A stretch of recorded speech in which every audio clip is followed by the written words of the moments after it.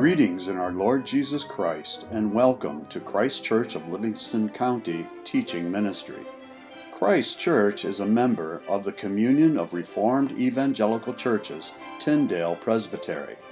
The following audio recording is from a covenant renewal liturgy at Christ Church. We trust you will be edified and ministered to by the Holy Spirit through this audio recording. As we crown him Lord of all, we confess our sins to him. We turn to Acts chapter 1. This is part of the Ascension account. Acts chapter 1, verse 6 for our call to confession. So when they had come together, they asked him, Lord, will you at this time restore the kingdom to Israel?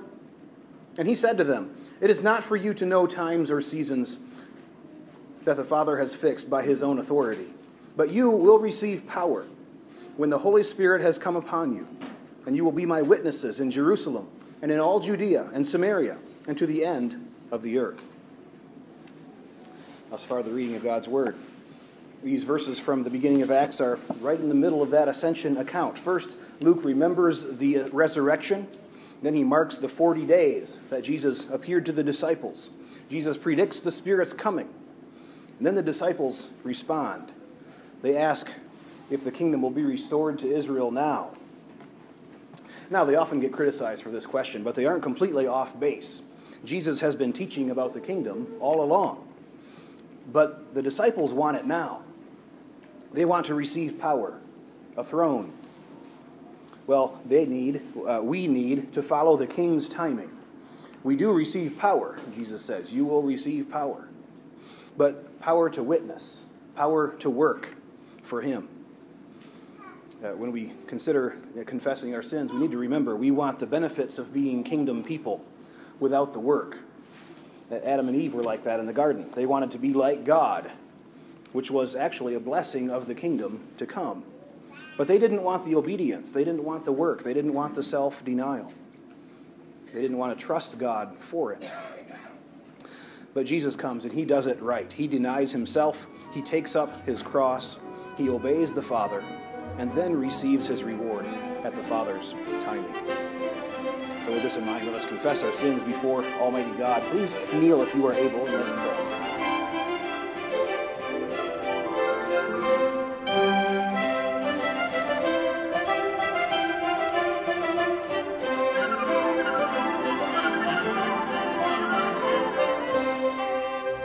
Let's turn to God in prayer before we read again from his word.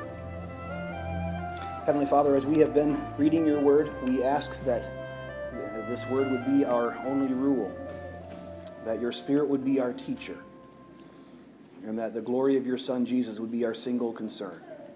We pray in his name. Amen. Psalm 110 is our sermon text. If you'll turn there, taking a break from the Gospel of John for Ascension Day and Pentecost here the next 2 weeks. And Psalm 110 may seem a strange place to begin. One of my children said so last night. Ascension, Dad? Well, just listen. It'll come together. Hopefully it'll come together for us today. Psalm 110, let's read God's word. A psalm of David. Yahweh says to my Lord, Sit at my right hand until I make your enemies your footstool. Yahweh sends forth from Zion your mighty scepter. Rule in the midst of your enemies. Your people will offer themselves freely on the day of your power in holy garments. From the womb of the morning, the dew of your youth will be yours. Yahweh has sworn and will not change his mind. You are a priest forever, after the order of Melchizedek. The Lord is at your right hand. He will shatter kings on the day of his wrath. He will execute judgment among the nations, filling them with corpses. He will shatter chiefs over the wide earth. He will drink from the brook by the way. Therefore he will lift up his head. The grass withers, the flower fades, but this word of God stands forever. God's people said, Amen.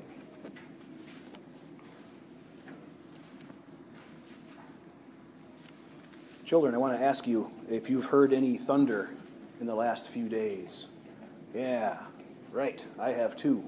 Thunderstorms are one of my favorite weather events. I don't know why. I'm weird. But thunder and lightning.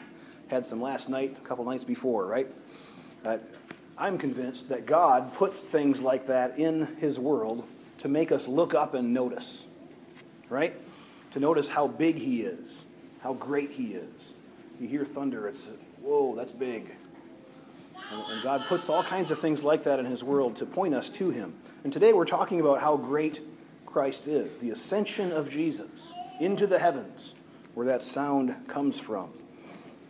So we're looking at Jesus ruling and interceding for us from the right hand of God until he returns.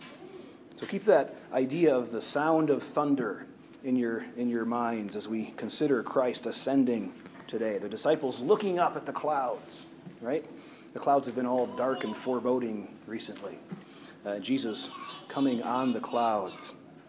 Well, let's look at Psalm 110 and hopefully we'll see Christ in this psalm.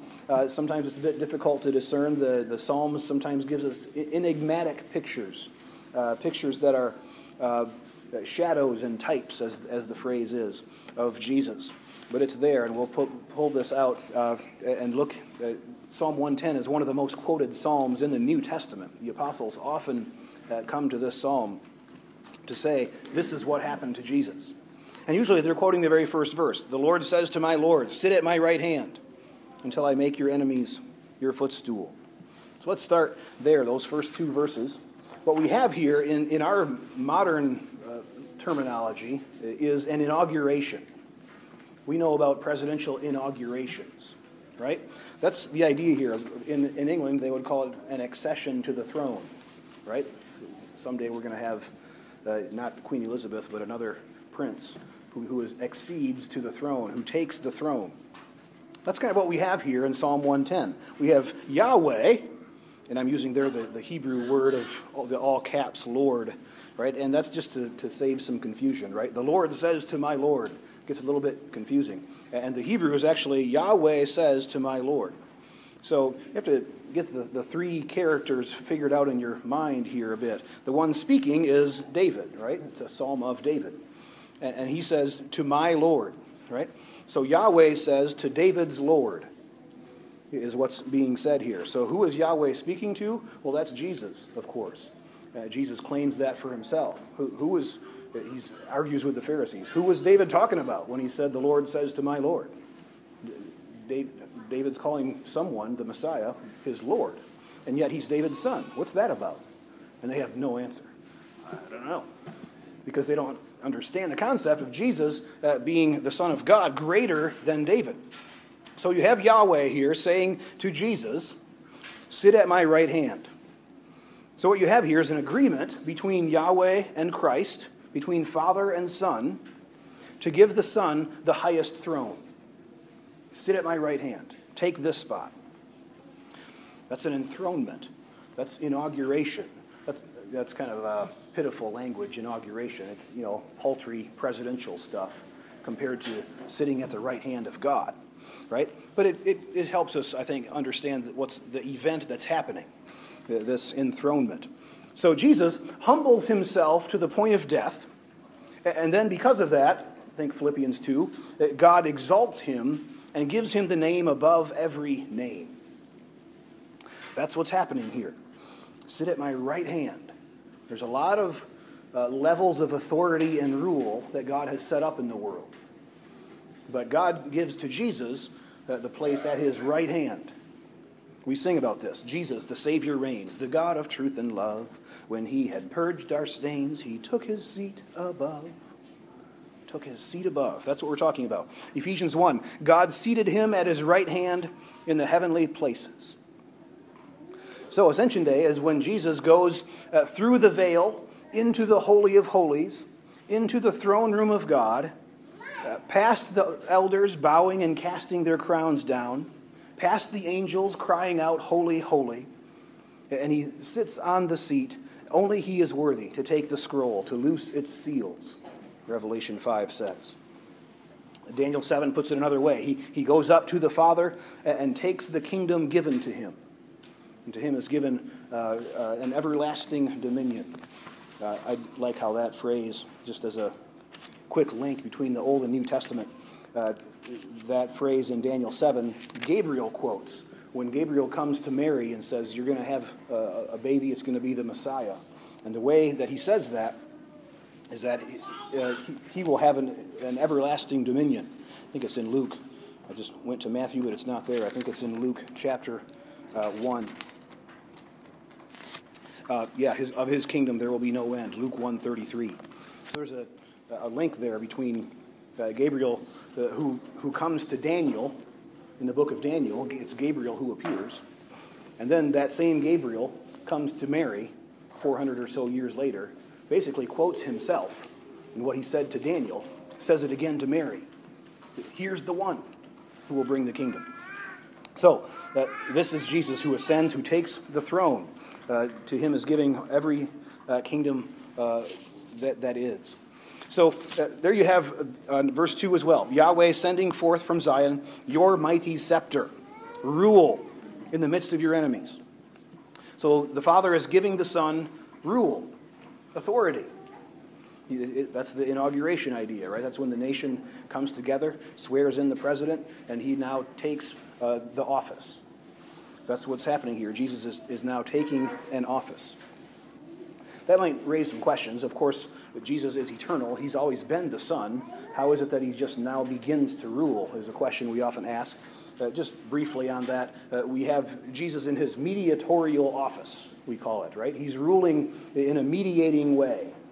He ascends to the Father. The first thing he does is he sends the Spirit, right? So Jesus knew the new way in which he rules is through the apostles, giving them the Spirit, giving them the gifts of the church, and so on. Jesus constitutes his people in that way, and then sustains, guides, instructs his church. That's what's new about this rule.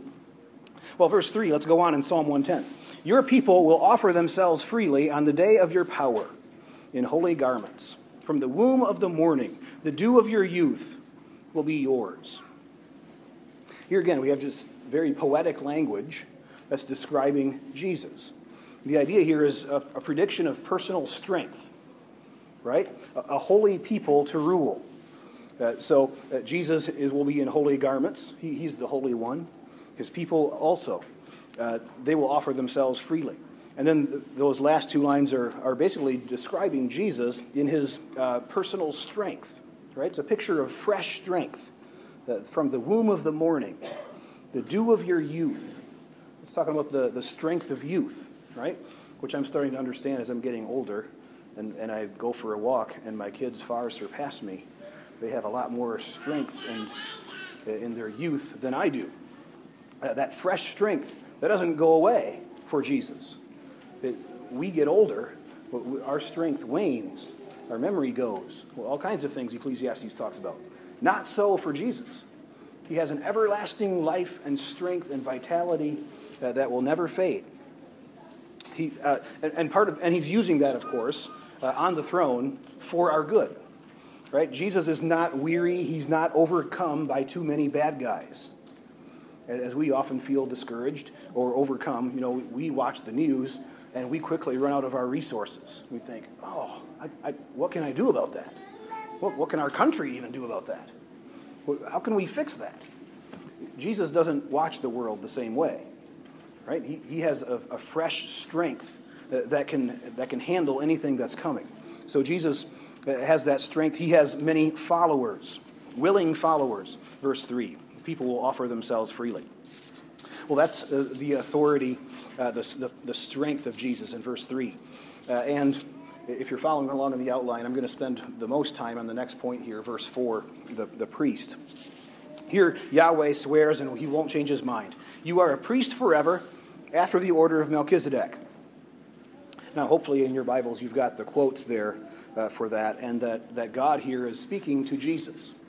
Right? Again, he's just like in verse 1, here in verse 4 also, God is saying to Jesus, you're going to be a priest like Melchizedek. So here we get some information about Jesus, what he's going to be like, what kind of king he's going to be. If he's going to be on the throne at the right hand of God, it might be good to know some things about this guy. That's why we have all these election campaign cycles, right, where we want to get to know the people who are running. We want to know something about these people who might be in the White House. Well, the Bible gives us information about Jesus. It tells us about him, about who our ruler is. So Jesus is going to be a priest as well as a king. Like Melchizedek, and here we have a hearkening back to Genesis 14, an obscure passage there, where Melchizedek was king of Salem, which is actually Jerusalem, and he was priest of God Most High. So there's all kinds of ways in which Jesus is like Melchizedek. That's one of them. He's a priest and a king. He's ruling and he's interceding. Right? Another way is that in that story, Abraham had just come back and rescued Lot from the pagan kings, if you remember that. And then Melchizedek comes out and he blesses Abraham. Right? He blesses Abraham. Well, Hebrews tells us about this, that the greater blesses the lesser. It's not the other way around, which is kind of fun when you think about Pharaoh and Jacob, right? Jacob finally comes to Egypt. Jacob blesses Pharaoh because Jacob is the greater. Even though in the political scene, of course, Pharaoh is far greater. He's got the palace and everything. But no, Jacob is the patriarch. He blesses Pharaoh. In the same way, Melchizedek blesses Abraham. And Abraham pays tithes to Melchizedek. Abraham recognizes the greater status of Melchizedek, the priest, the king of Salem. So Melchizedek was way before Aaron, the priesthood of that Israel sets up. God sets up for Israel. Melchizedek's way before him, and Jesus is way before Abraham. Right? So you see how Jesus is like Melchizedek. He's far greater than the priests that we conceive of. He's far greater than the kings that we conceive of. There's other ways. If you read through Hebrews, you find other ways that Jesus and Melchizedek are alike. But we don't have time for all of it now. But if you read also through Revelation 1, John has a vision of Jesus. And Jesus has on a long robe and a golden chest band. And that was partly priestly clothing as well. Jesus is shown as a priest, even there. Jesus was a son of Israel, as a priest had to be. But Jesus was greater than a normal priest, right? He offers sacrifice, but it's his own body. It's him. The priest didn't do that. And then Jesus enters heaven, not as the priests entered the Holy of Holies with some other blood, with fear and trembling. No, Jesus ascends to heaven himself and sits down in the house of God, at the right hand of God. What kind of priest is that? Far greater than any conceived yet. And Jesus doesn't have to do that over and over, the book of Hebrews tells us. His priesthood is way more effective than Aaron's. I like to think of that, boys and girls, if you think about whenever you get home from a trip, short trip or long trip, like when you get home from church today, there's a certain amount of, I don't know what the word is for it, relaxing. You're back in your own environment again, right? You can you go to your room and, right? There's a little bit of that, and that's just socially normal. There's nothing weird about that. But think about that picture with Jesus entering his heavenly home, right? That's how that is. How do you return to your home? Well, when you come in, well, if you're being faithful, you don't just go crash on the couch and turn the TV on. It's not like that. That's not the idea here of Jesus going up to heaven. Maybe you put the groceries away, you confer with your spouse, you look to see what the kids are up to, and then sitting down and putting your feet up is part of that, right? You see, there's authority there, there's faithfulness in taking care of what's yours, but there's also an ease, a sense of, this is my place, right? That's Jesus ascending to heaven. He has authority, great authority there, but it's also his place. He prays to the Father in John. I forget the exact words, but he wants the glory that he had before he came to earth. Return that to me as I return to you. He's used to that. That's his home. And he now sits at the right hand of the Father. Or try a legal example, if the home one is messing with you a little bit. Try a legal example. If you need a lawyer and you go into court for the first time, you go in there for the first time, and it's a little unsettling if you look at your lawyer and he's kind of acting like a rookie, right? Like your lawyer doesn't know the procedures, he doesn't know what's going to happen next. No, you want a lawyer who feels at home in the courtroom, right? Who knows the quirks of the judge. That's what we have in Christ, right? Your advocate, he isn't even sitting by you. He's sitting next to the judge on the bench at his right hand. And across from you in the court is Satan the accuser. And his case is a good one. It's true.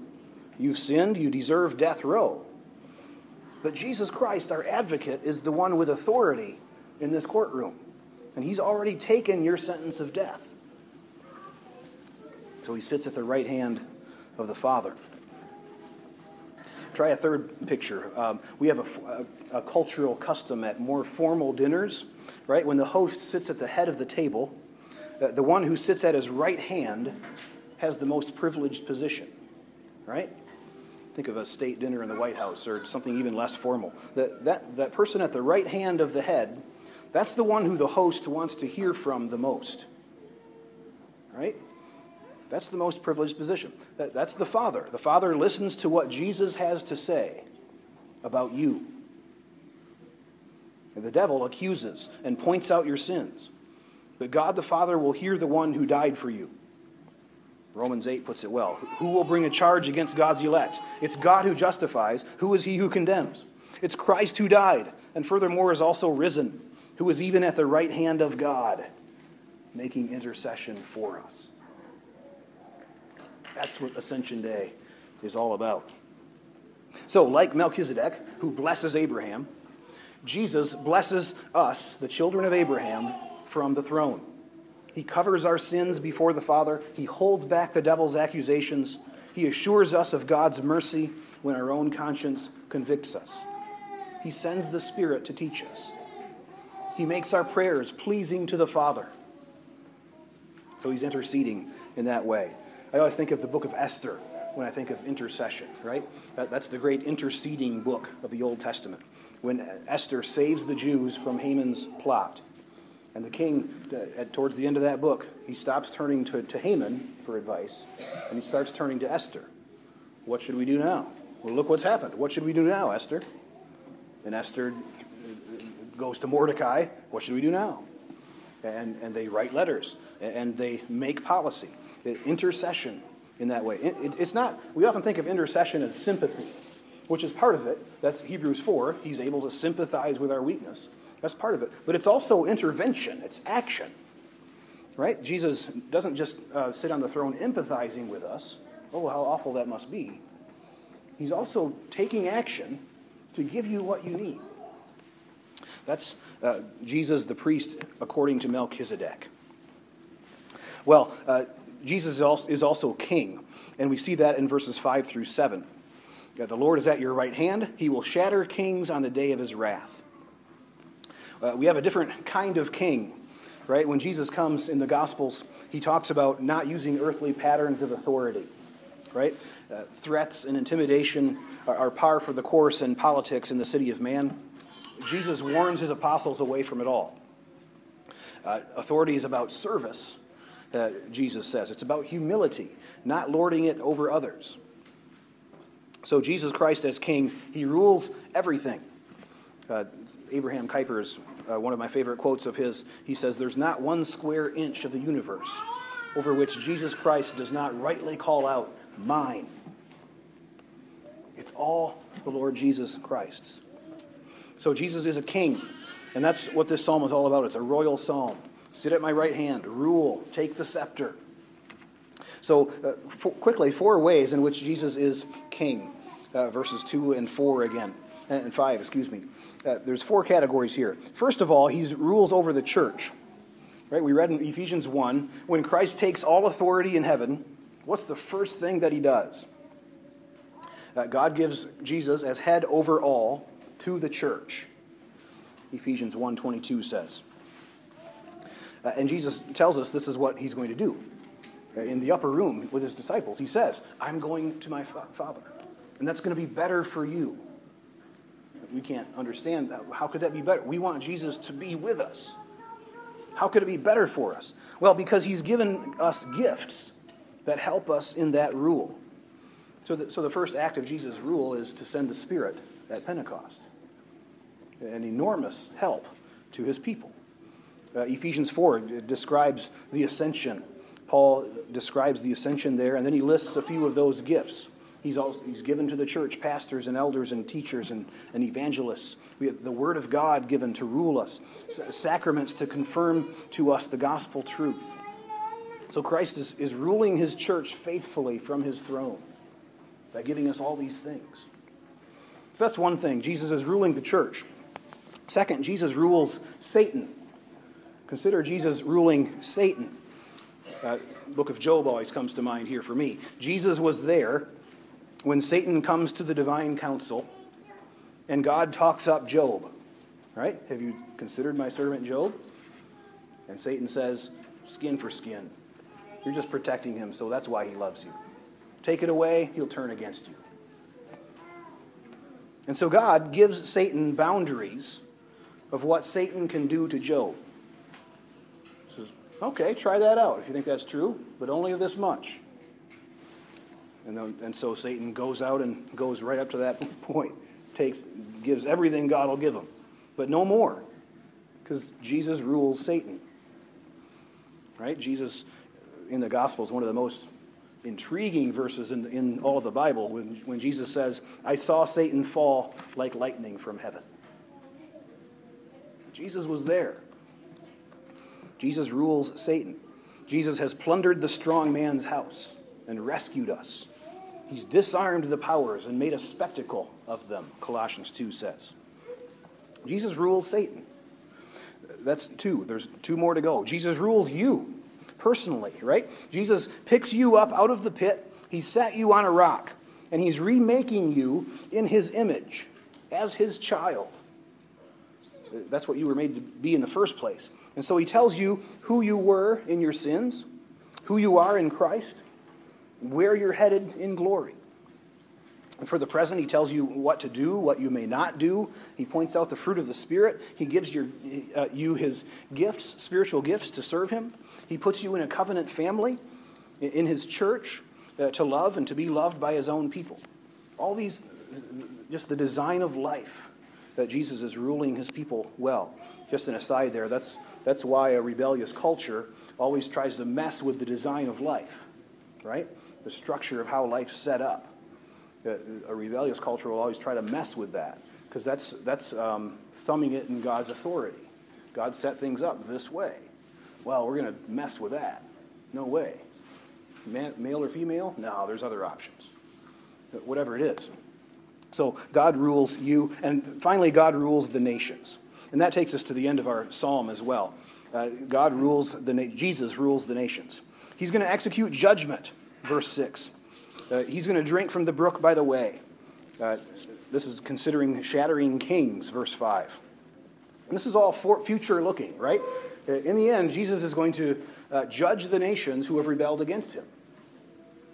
Now that brings us back again to the ascension, right? When Jesus ascends to heaven, they're staring up. Where'd he go? They're trying to see him, whatever it is. And the angels appear.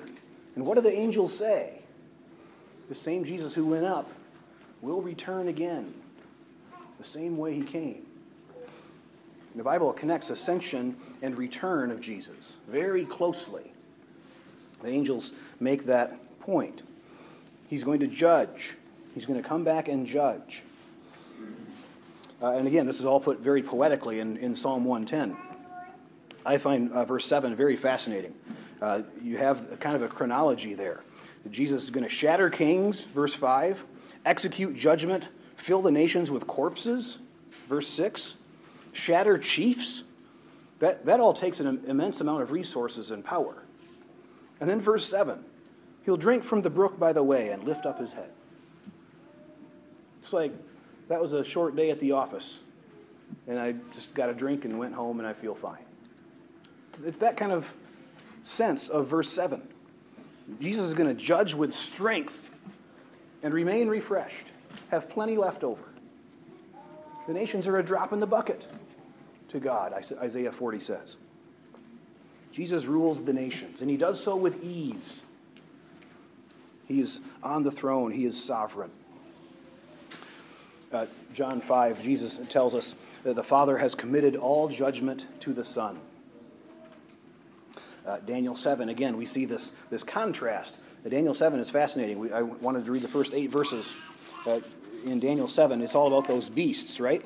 Those beasts are depicting earthly kingdoms, the same ones that Psalm 110 says Jesus is going to shatter the kings that rebel against him, right?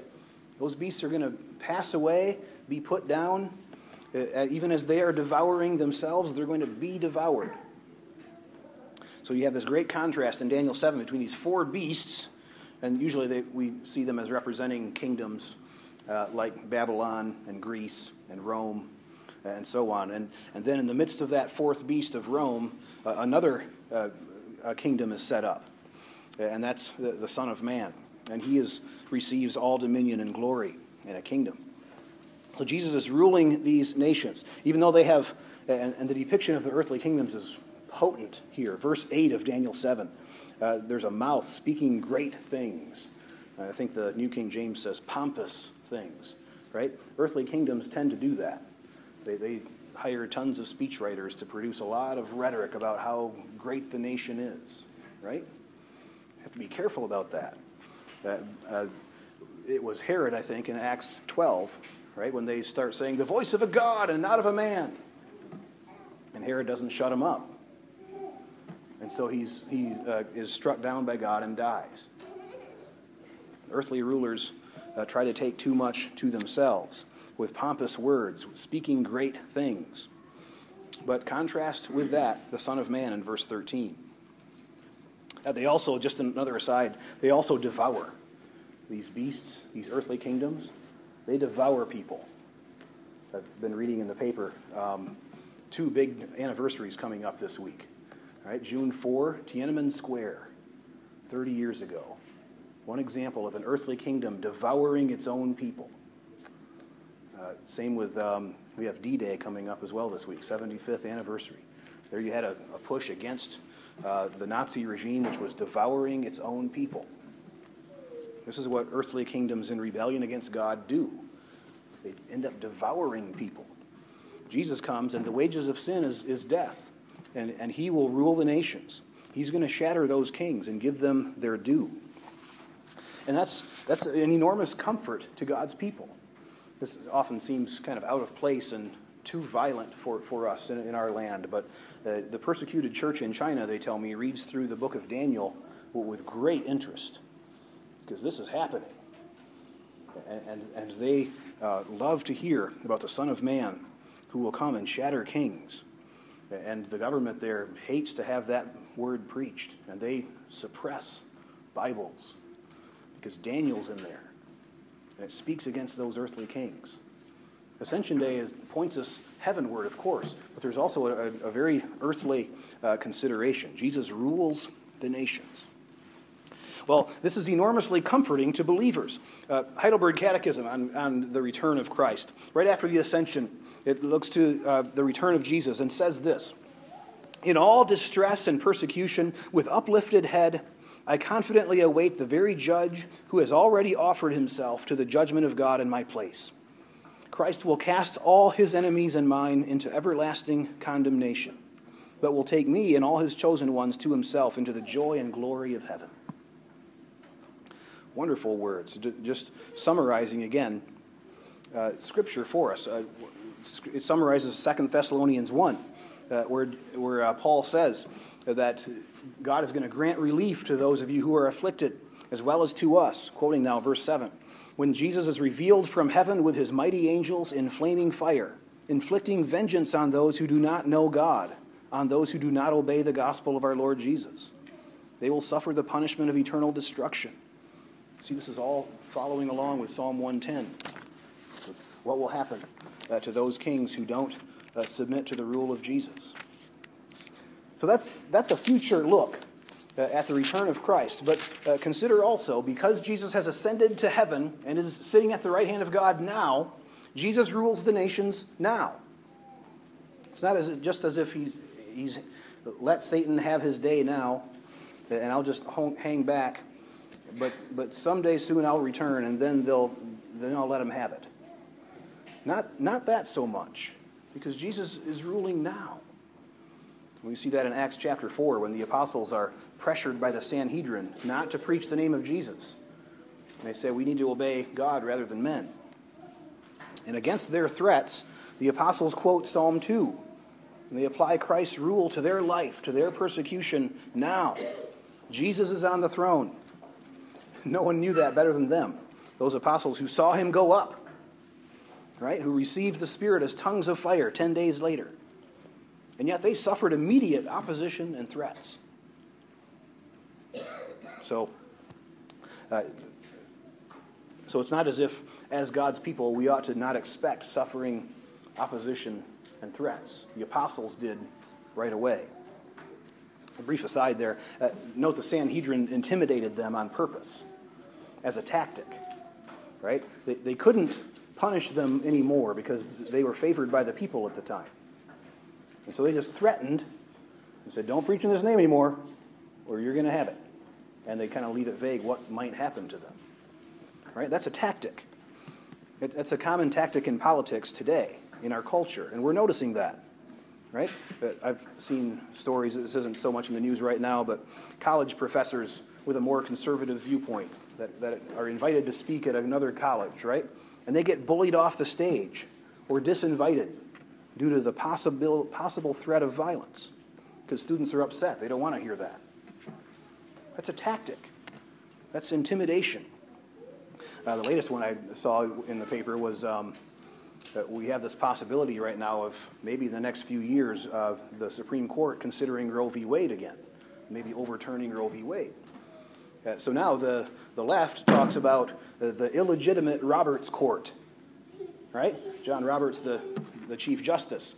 And he's a big one for being prudent, being careful, right? Keeping precedent, be rational, right? That's what he wants for his court. He doesn't want his court to be seen as illegitimate. That's the last thing he wants. So that's what they threaten him with. See? Intimidation, threats. We're gonna take you out by reputation if you do something we don't like. These kinds of things. We need wisdom to recognize that kind of hostility. We need courage to resist it and to stand for our convictions. So we need to look in faith to the throne of God when lesser thrones threaten us. So Jesus, in spite of all this, Jesus rules the nations now. Some bit of ancient history you may not know. When the Roman emperors died, it started right around the first century, actually, right when around Julius Caesar, I think it was the first. They started producing witnesses. After Caesar would die, his son or family or the close government there, they would produce witnesses that would say, we saw the emperor ascend to heaven to the gods when he died. And the state took the place of God. And then they would worship Caesar as the Son of God. The New Testament sets the record straight on who God has really favored to sit at his right hand. It's a true ascension account. This really happened. And it wasn't Caesar. In his days, the true king was born. It isn't Donald Trump. It isn't Xi Jinping. It isn't Putin. It isn't democracy. It's the Lord Jesus Christ. Every society, we find ways to idolize our leaders or our government, but God points us to his Son. Acts chapter 7, I want to finish there. When Stephen is being stoned, he sees Jesus at God's right hand. And it points out that Jesus is standing at God's right hand. It says it twice, in fact, Acts 7, verse 55 and on. He's standing at God's right hand. Because when Jesus rules his church, he sits to rule. But when he sees his people persecuted, Saul, Saul, why are you persecuting me? Persecuting me. He stands for that. When Handel's Messiah premiered in London in 1743, King George attended. And they came to the Hallelujah chorus. And he was so moved that he stood up. Well, if the king stands, everybody has to stand. And so for 250 years now, we've all been standing for the Hallelujah chorus. For that reason. It's a fascinating story. Jesus sits to rule, but he's been standing over his people's suffering, and persecution, ever since Stephen's stoning. All rise in the presence of Jesus the judge. He deserves all worship in every respect. But when his saints suffer, our Savior himself stands. So this is a ruler we can trust, who has all power. We can trust his timing. He's a good shepherd. No one can snatch us out of his hand. He defends his people. So let us look to him and trust him. Jesus rules and intercedes for us from the right hand of God until he returns. Let's pray. Heavenly Father, we give you thanks for giving us a king, for giving us a ruler. You are a faithful Father, and you know what your people need. And one thing we need, Lord, is faithful rule. So we come before you as your children, humbly acknowledging this fact, admitting that we often want to be our own rulers. But Lord, you have been faithful to give us what we need. Lord, we pray for our earthly rulers who are imperfect, but you have also given them for our needs. We pray for our president today. We pray for rulers of every nation, that you would grant increased faithfulness, that they would kiss the Son, show loyalty to him. We thank you, Heavenly Father, for lifting our eyes beyond this earthly realm, for the apostles gazing into heaven. Lord, let us set our minds on things above, where Christ is. That will affect our earthly dealings, but Lord, our life is with Christ in heaven, and we thank you for that. We come before you in the name of Jesus Christ, and we sing as he taught us.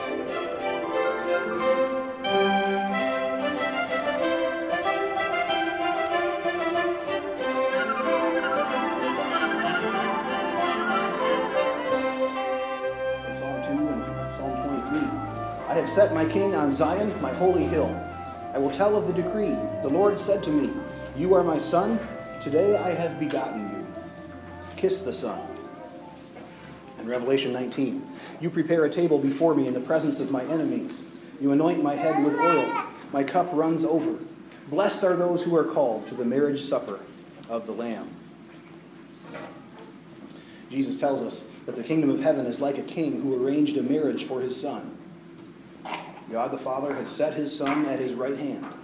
The wedding is being prepared.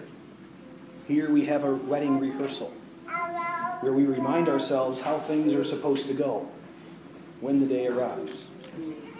The day will involve a feast, a marriage supper of the Lamb, Revelation says. This humble table will transform into a glorious feast one day. Until then, God sets a table for us in the presence of our enemies. All Christ's enemies aren't under his footstool yet, but we patiently work and wait for that day to come. So when we sit here, we sit with Jesus, risen and reigning in the heavens. He hosts this table, the bridegroom of our hearts, the king of every ruler over all the earth. So here is where we come and kiss the Son, declare our loyalty to him, our love for him. We proclaim his death until he comes again. So let us receive Christ and rest on him alone for our salvation today. Thank you for listening to this audio recording from Christ Church of Livingston County.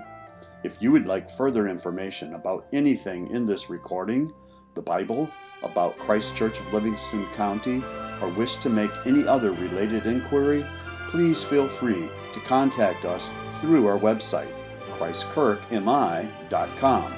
That's ChristKirkMI.com. Again, thank you and blessings.